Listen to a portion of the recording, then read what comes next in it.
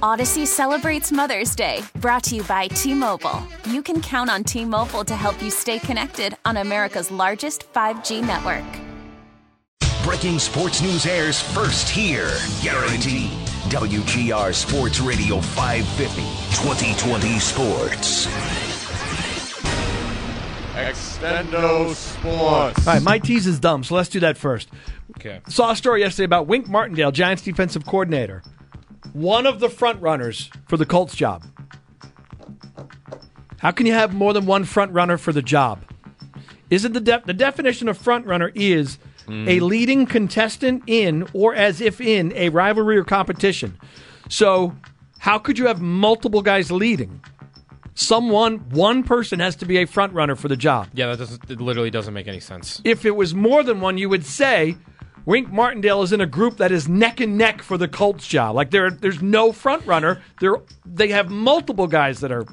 You can't have two front runners. Do you think the reason why it sounds that way? We just kind of talked about this in the break. Do different people in that building have a different front runner? Is Jim Irsay's front runner Jeff Saturday? Is Chris Ballard's front runner? Maybe he's got Wink Martindale on his list. Right. Could be. Because it sounds like the reports are suggesting the owner wants Jeff Saturday. Nobody else in the building wants that. How do you end up at Wink Martindale, by the way? The Giants' defense was not good last year. It was like the weakness. They were bad even. They had good D's in Baltimore. I don't know. But I just thought that bugged me. So anyway, like I said, that was dumb. But go ahead. Yours is better than mine. 2 stats of the day. I got a hockey one and a football one. How about we start with... we'll do the hockey one. So yesterday, me and Jeremy were talking about like goats. Is Tom Brady on Wayne Gretzky's level as a GOAT? Greatest of all time. Yeah. And I said no, because... while I might not put Peyton Manning above him, I will listen to an argument that Peyton Manning was a greater quarterback than Tom Brady. Whereas Wayne Gretzky, I don't even think I can listen to it for anybody else. That's a good question. Okay, go ahead. Within that discussion, we're talking about like unbreakable records and whatnot, because that's more the Gretzky element. Yeah.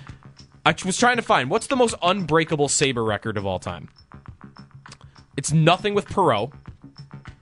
Although Perot's records are going to be tough to beat by anybody. McGillney's goals. McGillney's goal record was on there. I got one that tops all of those by 1,000. The Sabres' all-time penalty minute record. Oh, my God, yeah, right. Rob Ray is at 3,189. Right. No one will fight enough. Here's how far ahead Rob Ray is of how unbreakable that record is. It's more unbreakable than Gretzky's records. I'm not even kidding. Rob Ray, 3,189. Wow. The Sabres' active career penalty minute leader is Rasmus Dahlin at 230 penalty minutes. Noted thug Rasmus Dahlin. So, if Rasmus Dahlin got in a fight in every single game for the next 7 years, yes, he would still be behind Rob Ray in all-time penalty minutes. That's a Stat of the Year nominee. It's the most unbreakable record in sports. Well, you have to fight. There are no more fights. Right, you exactly. have to fight. That's 5 minutes. Right. And how many 10-minute Rob must have gotten some of those, too. Oh, lots of misconducts, I'm sure. You know how long... Right, because you're getting 2-minute penalties all the time. I'm giving most unbreakable Sabre record to Rob Ray. That's funny. And then a football one. I'm going to be beating a dead horse on this, I think, all offseason. I am so staunch in my defense of Trey Lance. And... his development saw your numbers about curve. this yesterday, yeah. So Dan Orlovsky from ESPN tweeted this out, that Trey Lance has thrown 420 passes in a live game setting since 2016. That goes back to him being a sophomore in high school. So since being a sophomore in high school 6 years ago, Trey Lance has thrown 420 passes. Yeah, he didn't have a large body of work in college. Was he a one-season starter? One-season starter, and then part of that reason is... he lost a year due to COVID. So he played in the FCS. The FCS didn't play in 2020. Right, yeah. He played one game as like a showcase game, North Dakota, for him. North Dakota State, one of the Dakotas. Yeah, North Dakota State. Thank you. So the big time schools played. Yeah. But they could because they had the financial backing to do it. Right. Lance didn't because he went to North Dakota State. So he lost a full season for that. He didn't play his freshman year. Maybe part of it is a criticism of him that he even came out at all. But he probably got told, hey, you'll go top 5.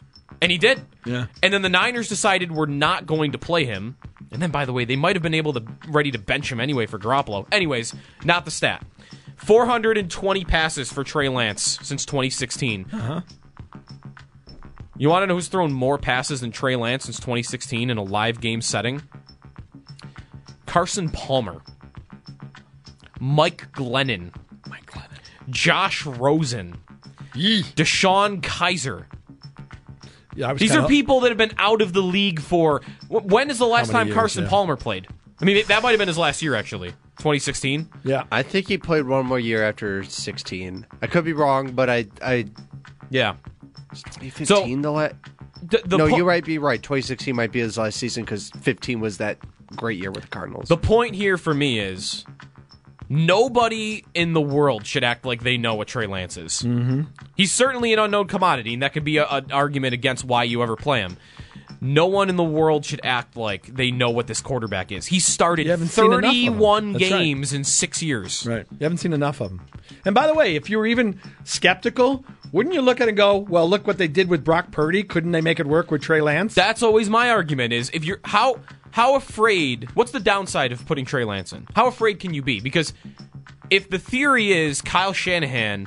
He's a quarterback will make genius, right? Any quarterback play well. Nick Mullins played well. C.J. Beathard played well. Brock Purdy played well. If the theory is Shanahan will make any quarterback play well, what's the risk? Not play Lance, right? Is Lance not just going to be at least as good as all of those guys? Yeah. And your upside is, he runs like Lamar Jackson. He's as tall as Josh Allen, and he throws the ball as far as Mahomes. And they valued him enough to make a move to move up. Right? Didn't they have to move up They moved up. They traded 3 first-round picks to get him. Yeah. It's just weird.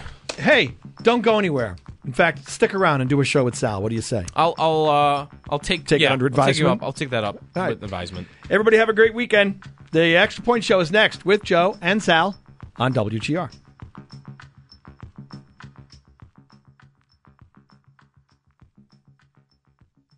Odyssey celebrates Mother's Day, brought to you by T-Mobile. You can count on T-Mobile to help you stay connected on America's largest 5G network.